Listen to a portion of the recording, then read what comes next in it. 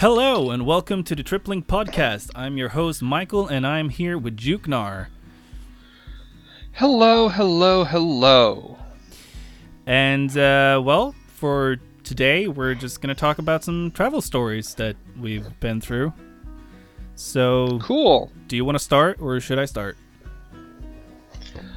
Well, it depends on where you want to start, honestly. There's plenty to talk about. I have any number of stories to tell. I've been traveling a good chunk of my life, and honestly, I'm not sure where to begin.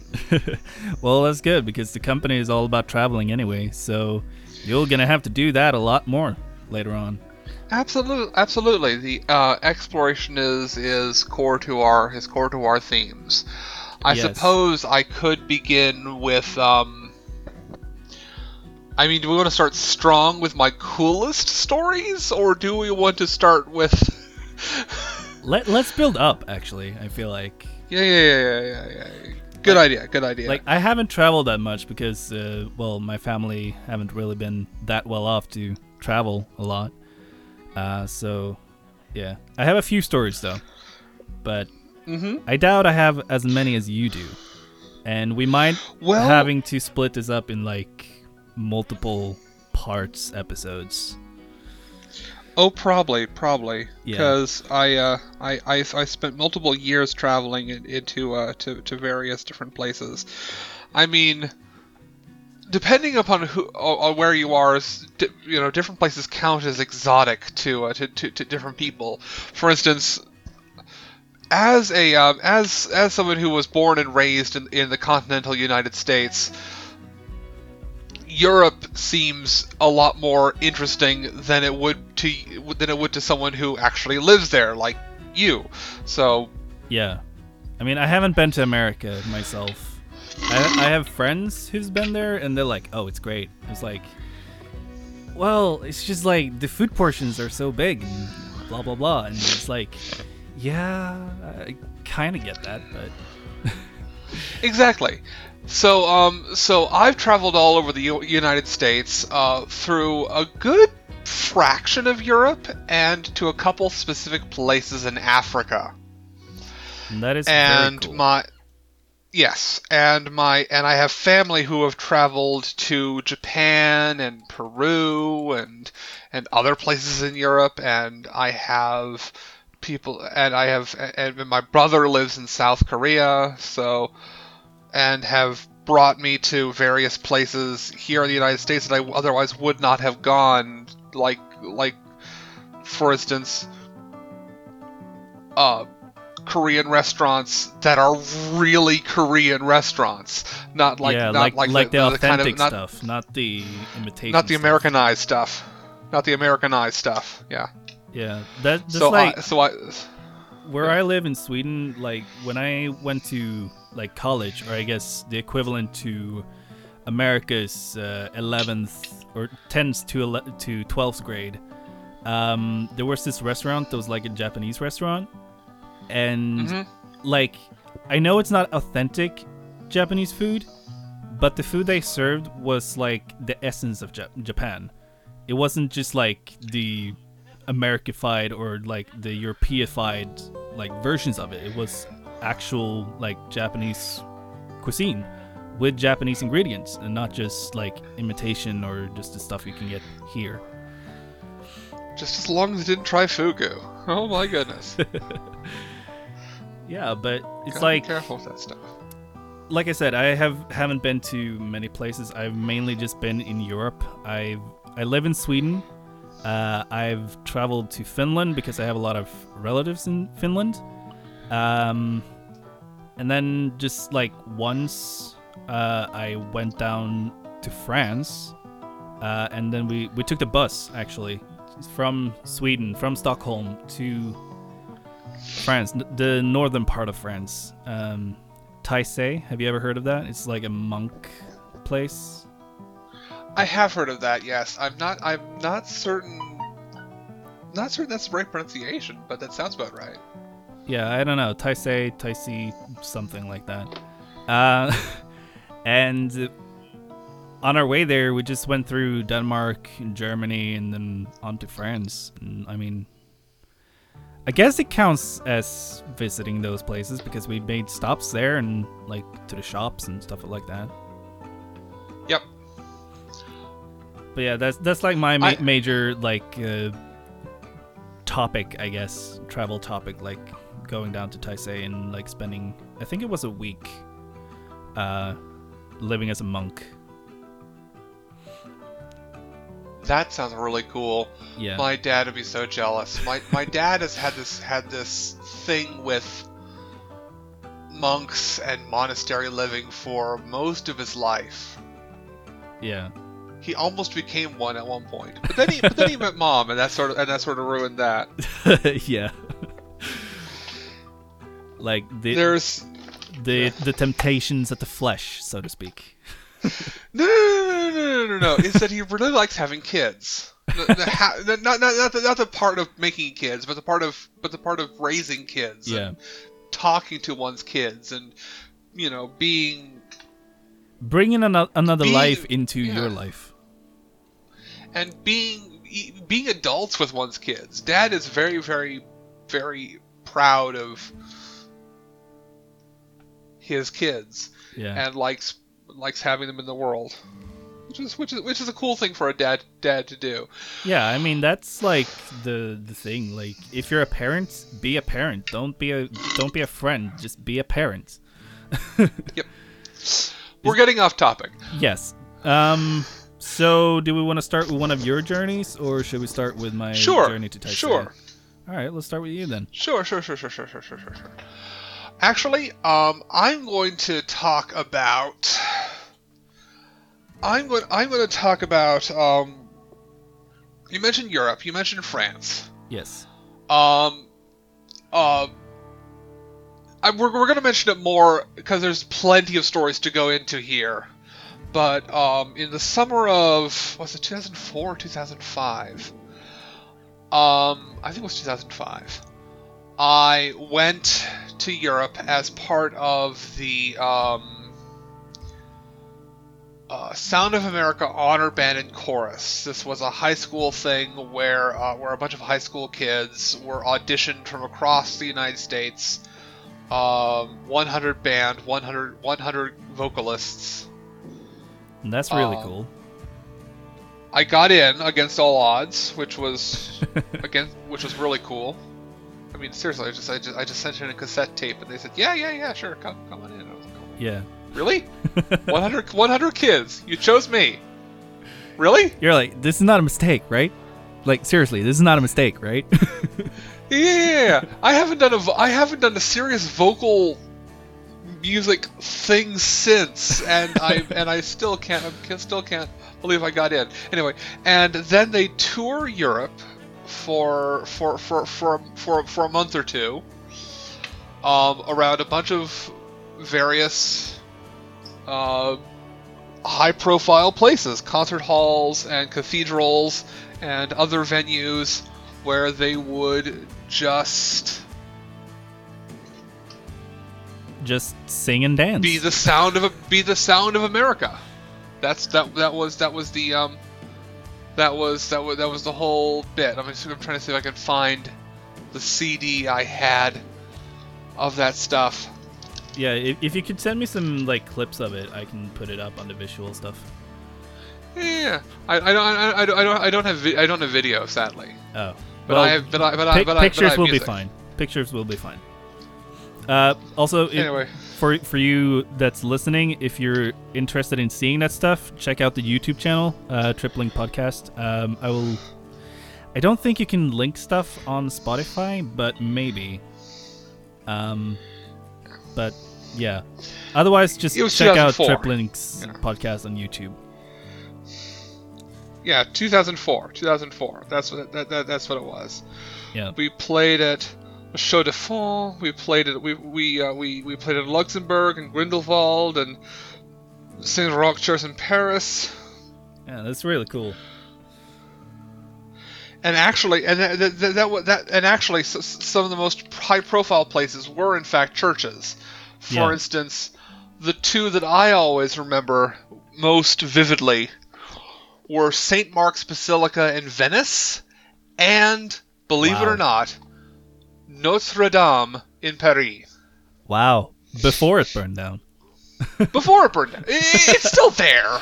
Yeah, well... It's not gone. Well, it's like... Is it really there? Because they replace a lot of stuff. That's like the story about the old axe. It's been busted before. Yeah, well, you know the story about like the old axe, like your grandfather's old axe. Like, oh, the axe head got replaced, and then like the wood, like the grip got replaced. Is it still your grandfather's old axe?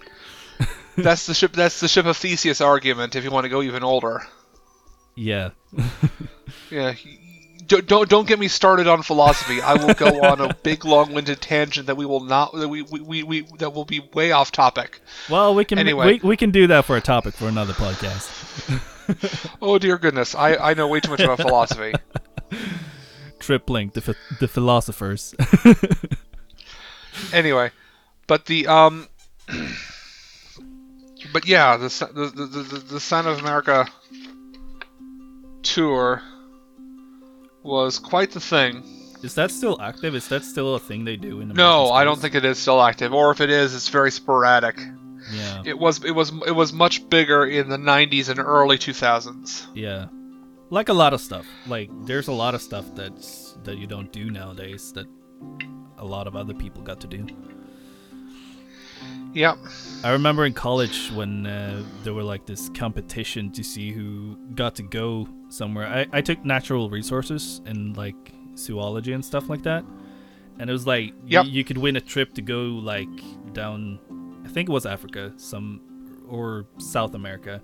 I don't remember where, but basically you could go there. It was like you slept in a hammock and like all that kind of stuff, and like just work at the park.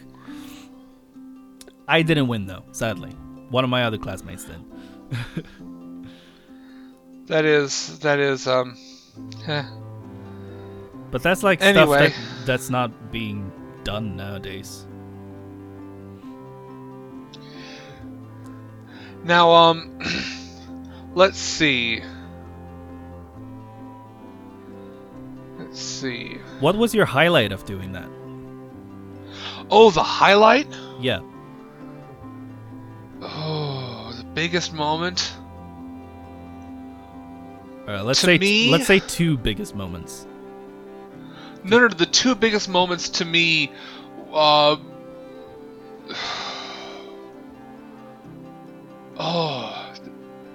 putting you on the spot here. There were so many big moments. Oh, dear goodness. Yeah, that's why I gave you two instead of one. Make it a little bit easier. Venice was a really big moment, just by itself. Yeah. You can't split Venice up into smaller moments. You can, but it would be doing Venice a disservice. Yeah. Venice was amazing. And I say this especially because chances are, given the way the world is right now, Venice might not be a thing for much longer, even within our lifetimes, unless something really drastic happens. Yeah. I mean, they'd have to like raise it like 10 feet or something. Yeah. So 3 meters. Sorry, 3 meters. But you know, for those who are still for those who are on the actual system of measurement. Yeah. As opposed to imperial and what's the other one? Metric. Yeah. Metric's the right one. I was just raised with imperial because the United States is just a backward. Yeah, I know. Anyway. You're also like the only country that has Fahrenheit as well. Fahrenheit, actually, I will defend Fahrenheit. There was reasons why Fahrenheit is still pretty good. Well, I guess like it's more accurate, but it's like. Well, there's other reasons why Fahrenheit is good. Yeah, but it's like all the rest of the world is using Celsius, so just like America, just get on the train already. I know. I'm gonna raise so many enemies saying that. Anyway, so Venice. Venice. I did take a gondola ride, and that was fun. That sounds fun. The most interesting thing about the gondola ride was how the gondolier, standing at the back of the gondola, and I do mean standing. Yeah. Part of the trick of that is a lot of the bridges he passed under were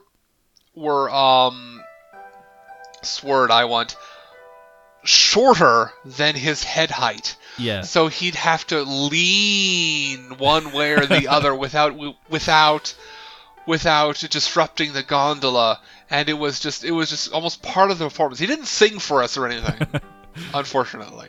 But it was still interesting just watching him sort of just naturally navigate the byways and canals of Venice. Yeah. But that's like the thing with the company as well. For you who doesn't know, it's Tinker's Media. And basically what we're going to do is like travel the world, take pictures and videos, and like documentary stuff, like vlogs and whatnot.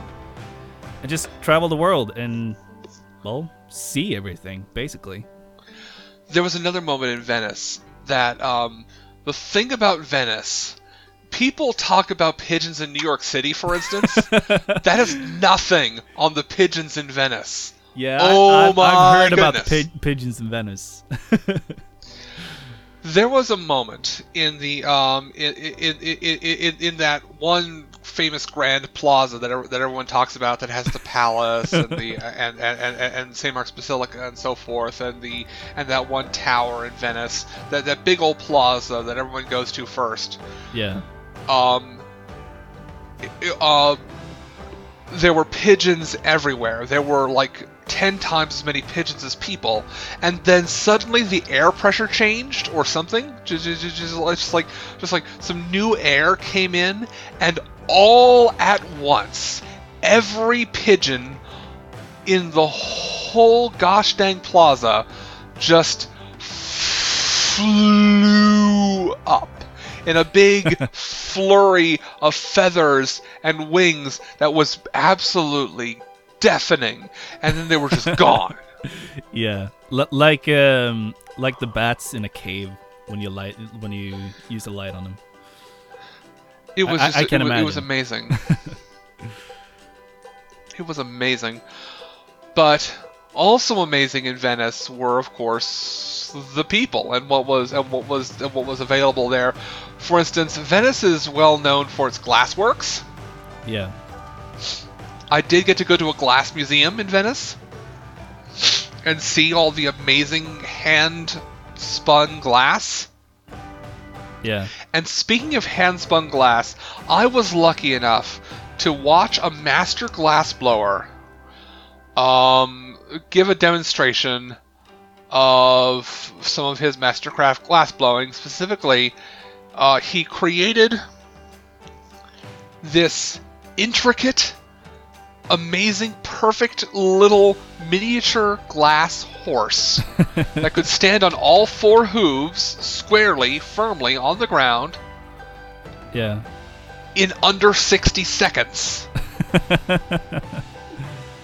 I watched him do this with my own eyes, so I can I'm not making this up. He just cutting the thing and molding it and shaping it just as while it was still molten, and by the time it was done, it was standing on all four hooves, and I was like, how do you do that, dude? Literally mind blown. I would love to see a picture of that, actually. Oh. Actually, I would love to see it in goodness. real life. They still do this. That is one of their signature tricks, master glassblowers. Yeah.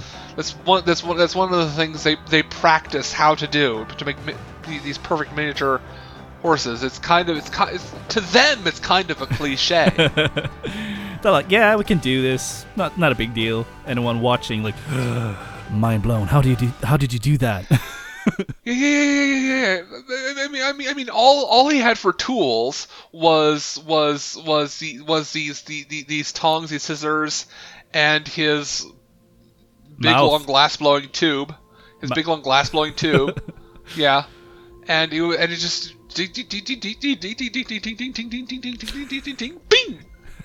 Perfect glass horse, all 4 hooves, done, beautiful. It was, so unfair.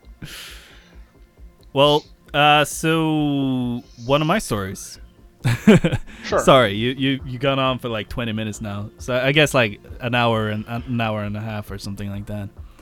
But I'm gonna send you a picture on Discord, and this was when I was in Tallinn, in I guess now it's called Estonia. I think back when I went there, it was the Netherlands or something like that. I don't know. I'm looking at a map right now. It's like Lithuania, Latvia, and Estonia. That's like the Netherlands altogether. So yeah, not quite. Not quite. But it's like those 3 countries are like known as the Netherlands or something like that. I don't know. No, they're known as the Balkans. Actually, I do know this one. Estonia, Latvia, and Lithuania are the Balkans. The Netherlands is something entirely different. I know because I have a friend in the Netherlands, and he would get really salty with me if I did not correct you on this. The Netherlands are the ones further south, just north of Germany, nearer to Belgium. The Netherlands are nearer to Belgium. The Balkans are the ones that are nearer to Finland. Okay, well, anyway, I went to Tallinn. I went on a vacation with my grandparents to Finland, and then we took a cruise from Helsinki to Tallinn. And this is on a shop door. I sent you the picture on Discord. And it says, yep. Sorry, we're closed. Please try again. And I was like, you're not a game. You're a shop. I remember distinctly thinking that, like, try again? Well, I can't try again because you're still going to say we're closed. And I just had to take a picture and, like, it was just hilarious. Try again? Yes. Literally, please try again. Not like the whole, like, oh, please come back tomorrow when we're open or something. No. Sorry. In like cursive, and then we're closed. Please try again. Now, unlike this blackboard looking thing, I would say one of 2 things happened here. They translated.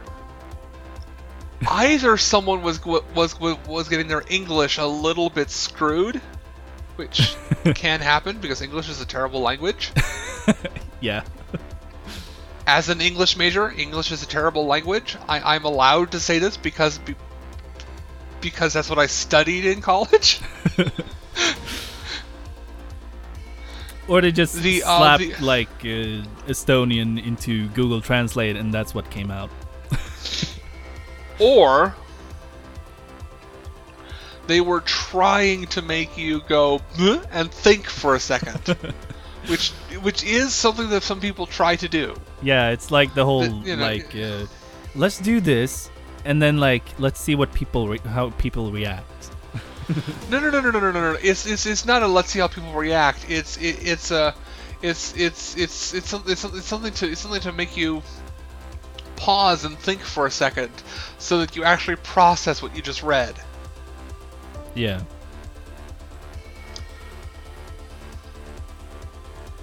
But yeah, that's one. I will be putting up the picture on the visual video on YouTube. No. I see it. No, yeah, but for the listeners and the viewers. Oh, well, yeah. And then another story I have is when I went down to Taisei, and I don't know how to pronounce that. Let's see if I can... How do you spell it? That's what I'm going to find out.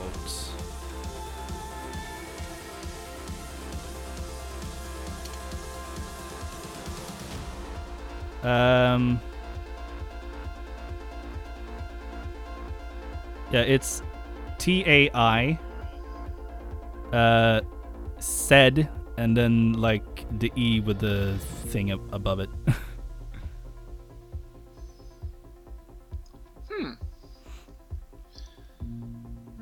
And basically I went there with a Swedish church, and we were gonna be there for a week. And when we went, like before we went, they're like, "Oh yeah, you don't bring your phones, or if you bring your phone, bring like a lot of power banks." And then like when we got there, there were like USB outlets in the walls so you can charge your phone and stuff like that. It was very modernized, and we didn't really go to like the old school temple, if you would say that. But more like we went to a modernized temple instead. And we got to do like chores and stuff like that, and there were like masses and stuff like that, and yeah, it's in France. Let's see, where exactly in France?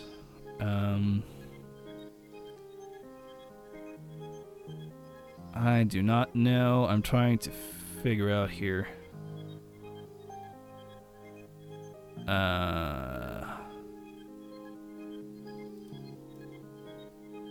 It's like south of Emignoni. I don't know. No offense to the French, but yeah. French is also is also one of those languages that could use an update.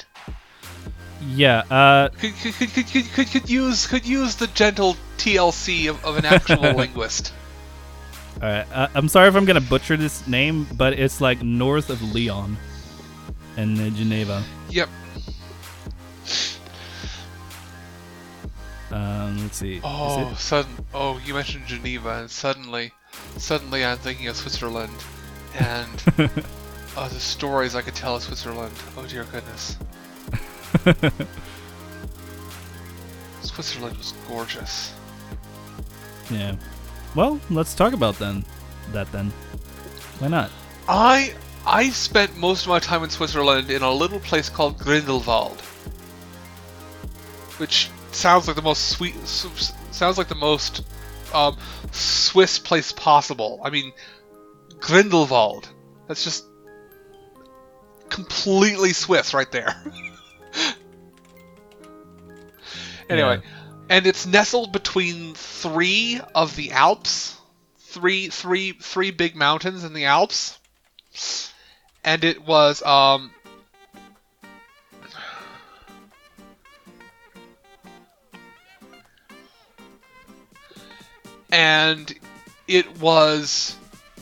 right out of one of those gorgeous early 20th century mountain movies.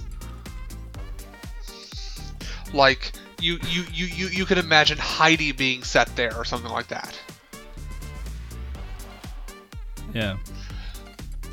There was Grindelwald was famous, among other things, for a cable car ride up from the town to the summit of one of those three mountains. But the smart thing to do, which is what I did, was to take the cable car ride up.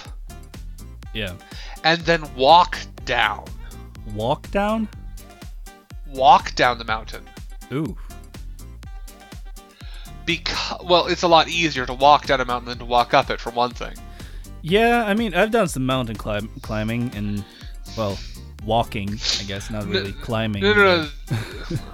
I was not walking from the climbing part of it. I was walking from the hiking part of it. No, yeah, I know. It was like when I hiked this mountain, it was like we went up and it was like just like a hill. It wasn't really like using like equipment to climb the rock faces and stuff like that. It was just like hiking up the mountain. Yep. I have done some hiking. I have done some mountain climbing too, and I could tell stories about that, like in the Adirondacks of the United States. Yeah. But the really cool thing about climbing in those mountains, other than seeing little dotted bits of shepherds' cabins where they or other little bits of rustic rural, mountainese nonsense. It was just brilliant. Was actually seeing Edelweiss on the sides of the mountain, growing just above the tree line. Yeah. I mean, as someone who's grown up in Western culture, where movies like movies like The Sound of Music were such a big thing. Yeah. And we know the song Edelweiss from that musical, from that movie, to actually see that beautiful white little flower. Yeah. It was just like something from my cultural background has suddenly been made real to me. Yeah. You know, to see this little cute, pure little white mountain flower. Yeah, it's something like humbling to do that. Like, you see it in a movie and then you actually go there for real and like, oh wow, this is actually bigger than I thought it would be. Oh, I've already known the mountains were big. I've even when I was a kid, one of my earliest memories was crossing the American Rockies, moving from one side of the states to the other. So yeah, but that's also like something that the people that's interested in all this can look forward to. Is one of the series that we're planning is to go to movie locations and just like explore them and like see how it is today. Like from old movies and modern movies, even from like anime and cartoons. Oh, what I wouldn't do to go to those spots in the desert where they filmed the old Star Trek nonsense. Yeah, and the Star Wars. like that one place where that one spot in the desert where Kirk fought the Gorn in that one famous episode that was eventually parodied that was eventually homaged, I shouldn't say parodied, but homaged in Bill and Ted's Bogus Journey and various other bits of media. That one spot in the desert that got reused over and over. Yeah. One that I'm really looking forward to is the one from Your Name. Have you seen that anime movie? No, I have not. Well, basically, it's like this little, like, somewhere in the middle of nowhere, there's like this amazing looking place. I'm gonna see if I can find a picture of it. Mountain scene.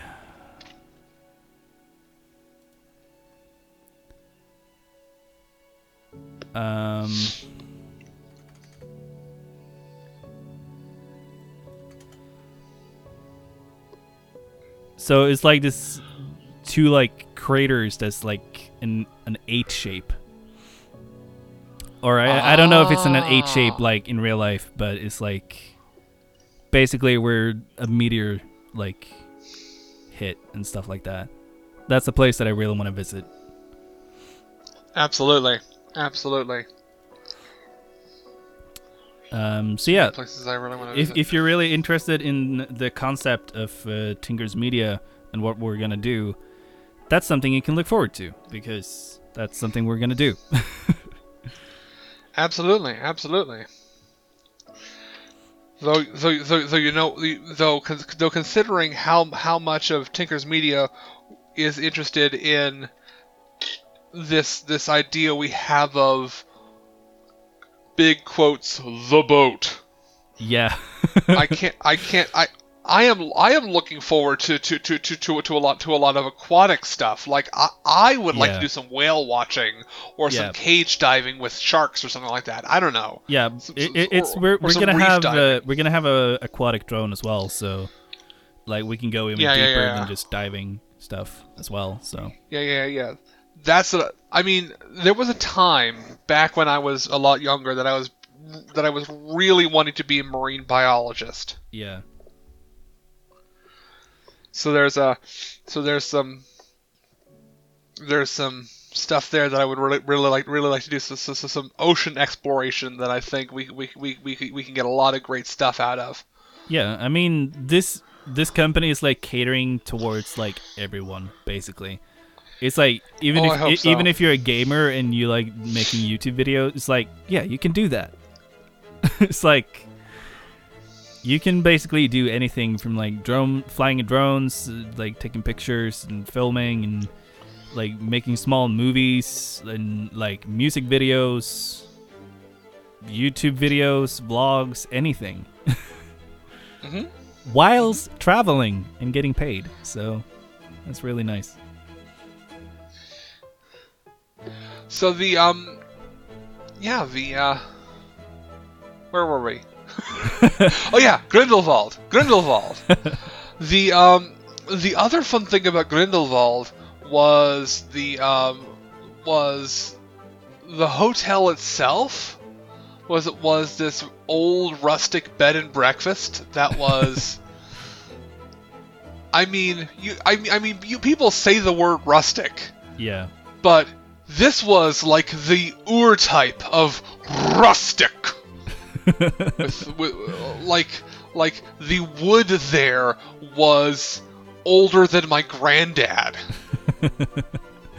Well, I mean that's not very old for wood. I mean, you know. Okay. You have to understand. I'm American. Yeah, I know. So old buildings. That's like 1800s. To me are not old buildings. For most Europeans. Yeah, old buildings for us is like the 1400s. Yeah. My own personal biases by being an American, of filthy Yankee and so forth. Yeah. Yankee does not mean what you think it means. Just want to say that. Isn't Yankee is like not typically like when an American comes to America, they're basically called Yankee because Americans. Yankee is not a catch-all for Americans. Yankee refers specifically to Americans living in the Northeast, like from Ohio or Pennsylvania, New York, and from there northeast. Yeah. So anything south of Ohio or Pennsylvania, they're just and anything Southerners. West of that, anything west of that is not a Yankee. Then what are they called? It's just American? more nebulous than that. It's more nebulous than that. For people in the Southeast, you would just say Southerners. Yeah. Or but there are other words that. But that's kind of weird if you're in like like Europe, you're like Southerners. There's like, oh, are they from like Germany or something?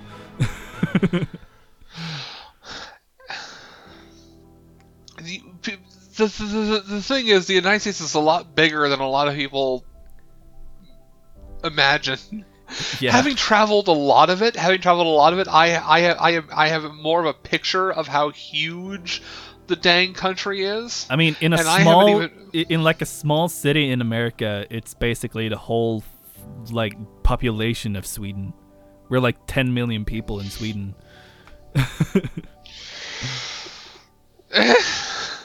And I mean take the United Kingdom for instance. The United Kingdom is the size of Alabama. just one of our states. But on the other hand,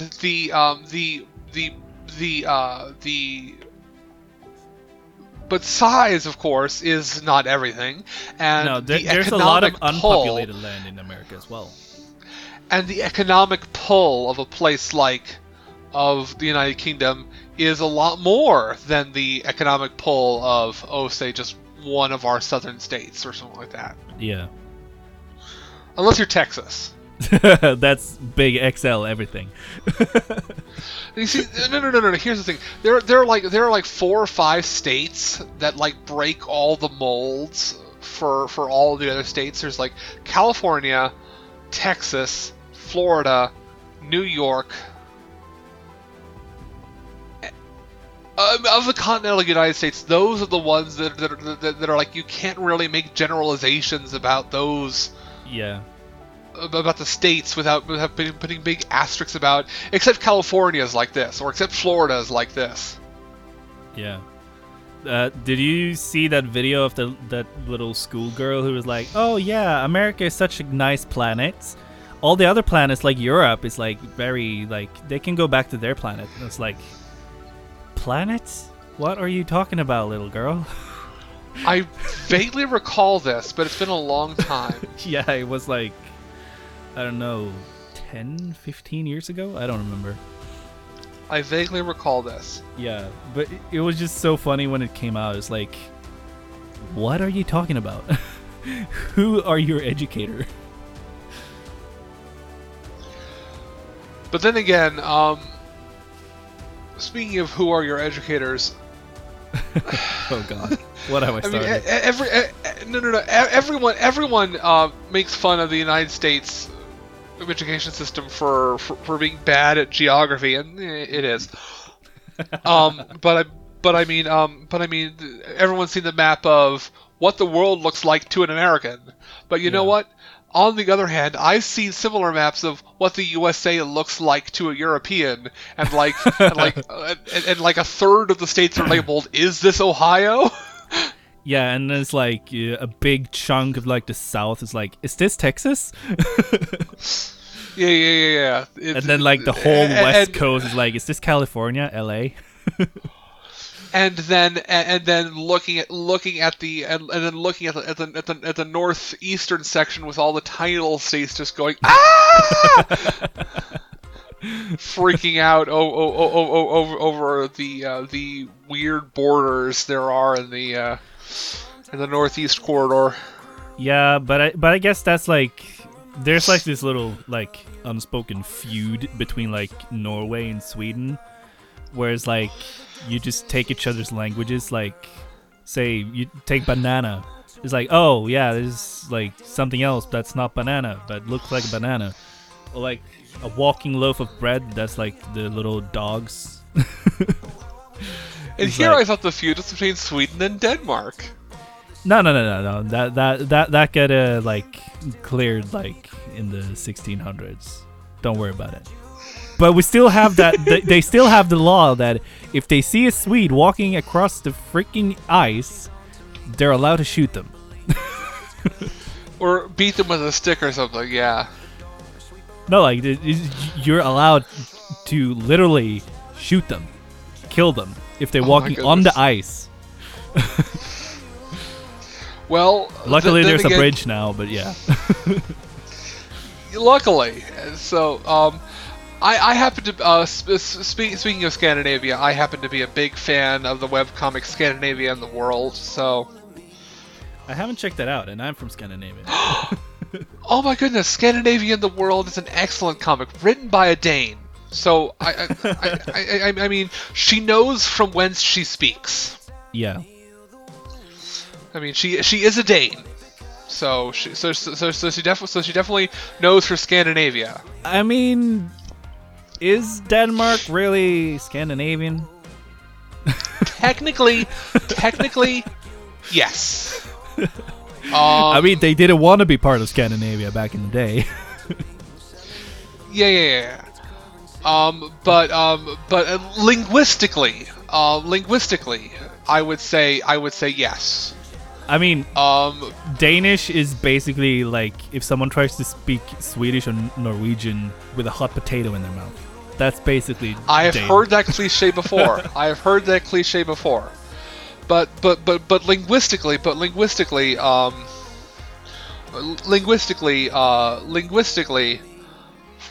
to my best understanding, of course, I'm not a linguist.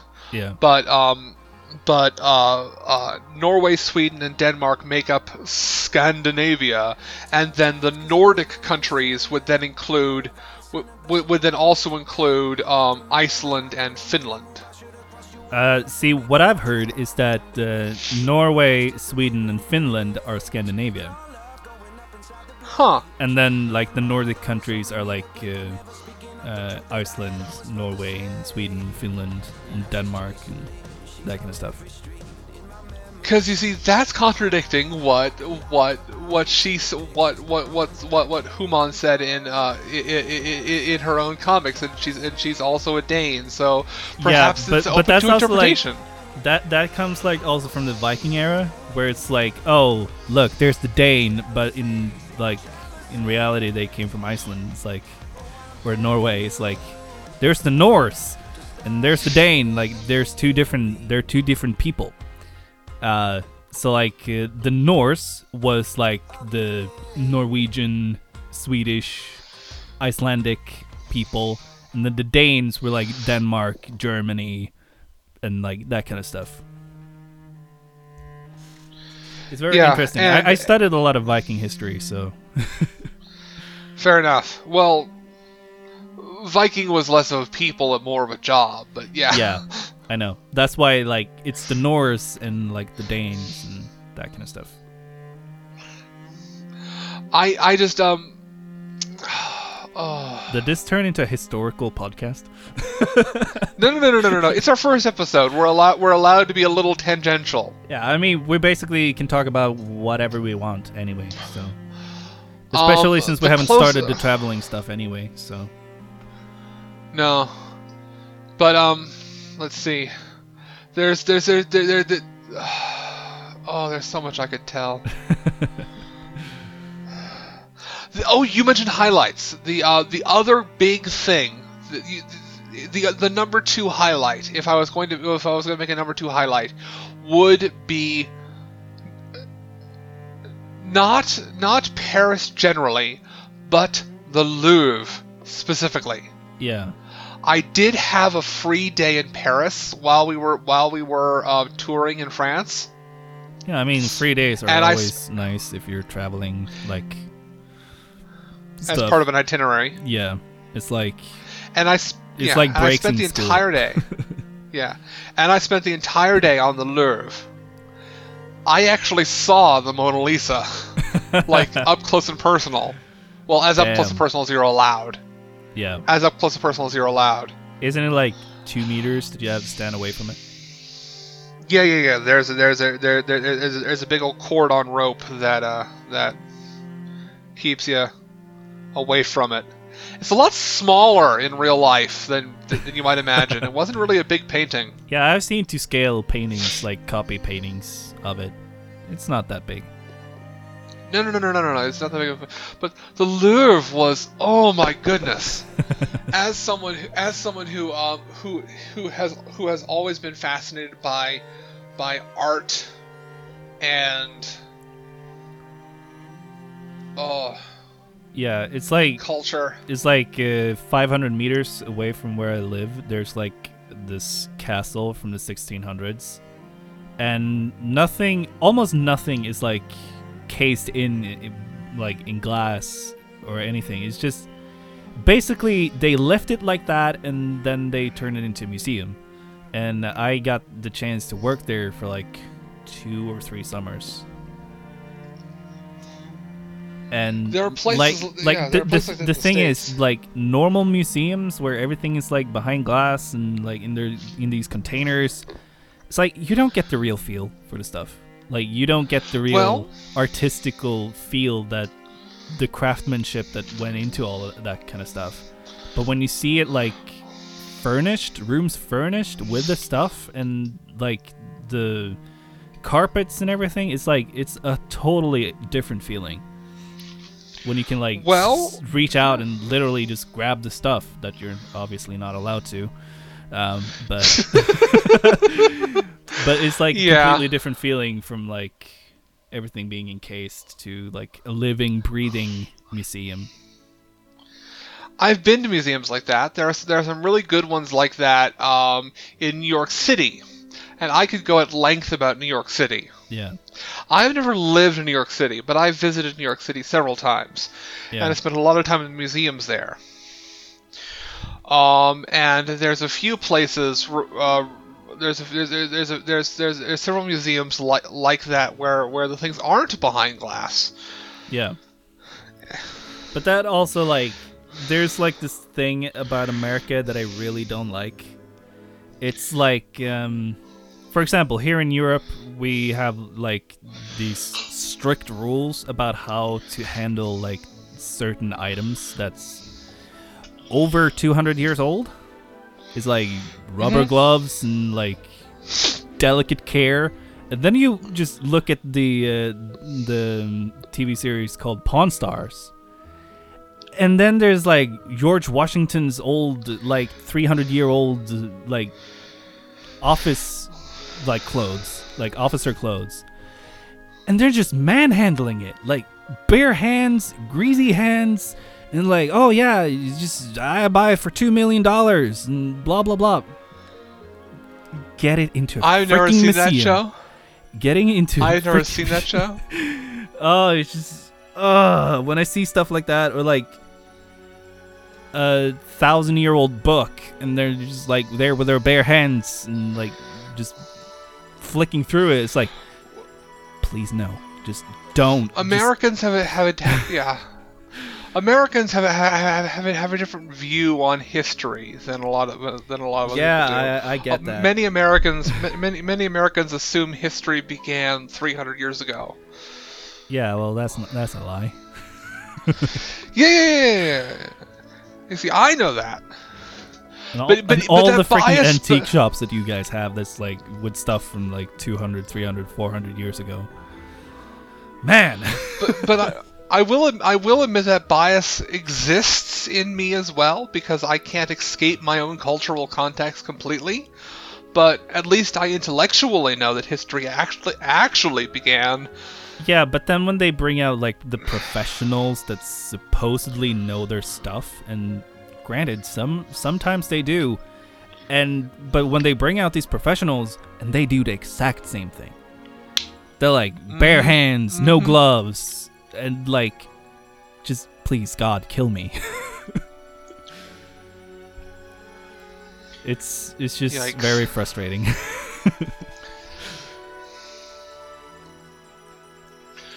Let's see.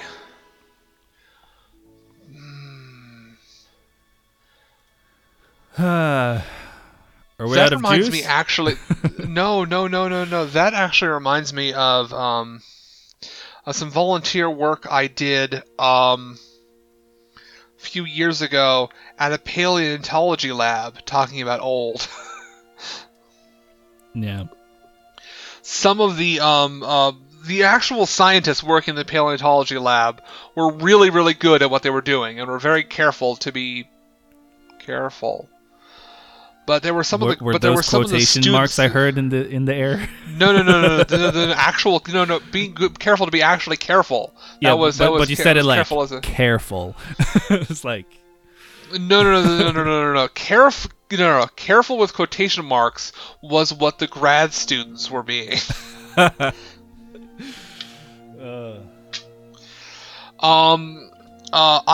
worked at a paleontology lab that specialized in sharks, actually, in marine paleontology, but really especially cool. In sharks.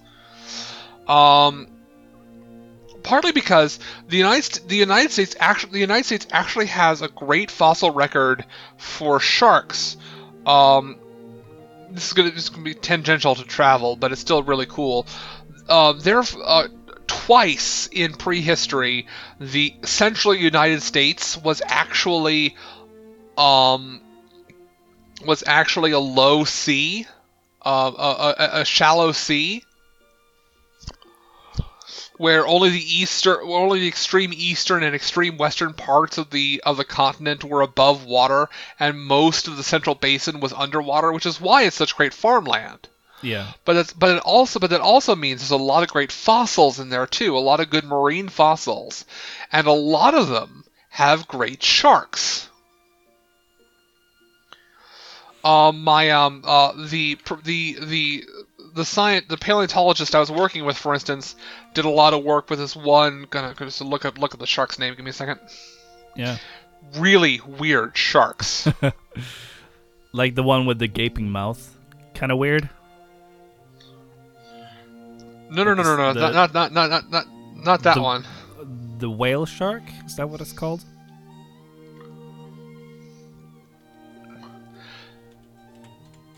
Helicoprion. Helicoprion had a spiral jaw. Spiral? A spiraling lower jaw. Helicoprion. Let me Here, yeah. Yeah, it's like the one with like the saw blade yaw kind of stuff. Yeah, it's the weirdest thing. Yeah.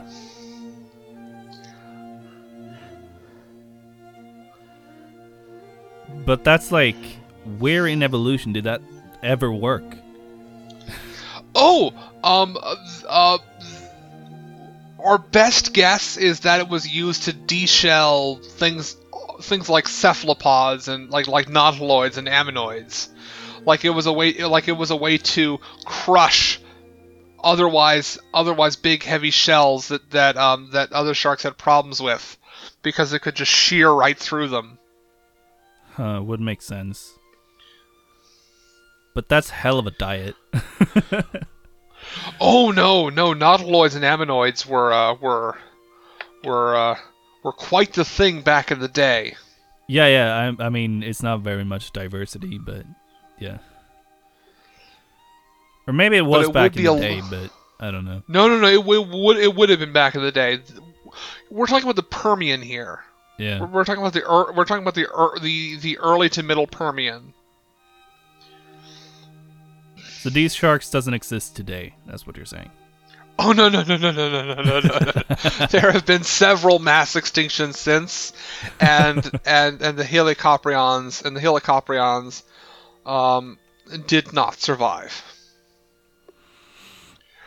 Last we knew, the oldest known fossil, the youngest known fossils of helicoprion are from the Guadalupan. Yeah, but that's like, there's this lizard, like, lizard in New Zealand, I think, that hasn't evolved in over 2 million years. That's not true. It has evolved. No. This specific lizard hasn't evolved in 2 million years because they found the perfect evolution doesn't work. Evolution doesn't work like that.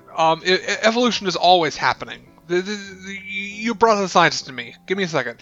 Evolution is always happening, and even if a species might not have changed much when it comes to physiology, that is to say, its bones haven't changed, or its body plan hasn't changed, chemistry is always changing. If you put say a tuatara from today in with a tuatara from several million years ago, they would not survive, because the chemistry of the Earth has changed so much over that span. Yeah, but I'm talking about the evolution in like diet, the place they live, like how they live. Oh no, and what they eat and stuff like that, and how they look. Yes, but that's all superficial. Most of evolutionary biology is happening on the chemical level. Seriously, proteins and enzymes and so forth. Yeah, that is always changing. But I'm talking about like the evolution, like the visual stuff, like. Again, that's entirely superficial. That's entirely superficial. Humans, for instance, are still evolving, and have been doing so mostly when it comes to things like our immune system, stuff that doesn't fossilize. Yeah. Or our appendices, again, things that don't fossilize. But it's really, but it's cool that the tuatara hasn't like technically evolved in 2 million years. Neither has the coelacanth, but if you took a coelacanth from now and one in the Cretaceous, again, it would not survive because the chemistry is just so different. The whole idea of living fossil is kind of a cringy thing to most paleontologists. Most paleontologists, when they hear the word hear the phrase living fossil, will absolutely either cringe or try to explain you out of it, or go into a murder-fueled rage, or. Shall we talk about the immortal jellyfish? Because that's just not how it works. That's just not how it works. But the immortal jellyfish is basically like it clones itself, and it's a complete replica of its like former self. So it's basically the exact same gene structure. It's not children, it's clones. Yep. And that basically means that it's immortal and has like lived for millions of years. Not the individual, but the clones. There are trees that do that too, you know. Yeah. Not anything as simple as a jellyfish, but actual, what's the word I want? Complex organisms like trees can do that too. Yeah. Well, looking at this jellyfish, it doesn't look that like non-complex. It looks pretty complex.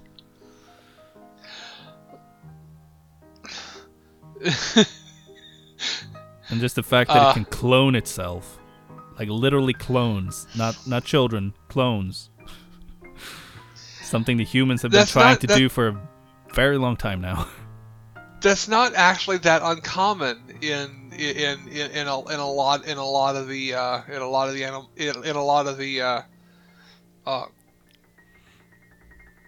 animal and microbial world. Cloning.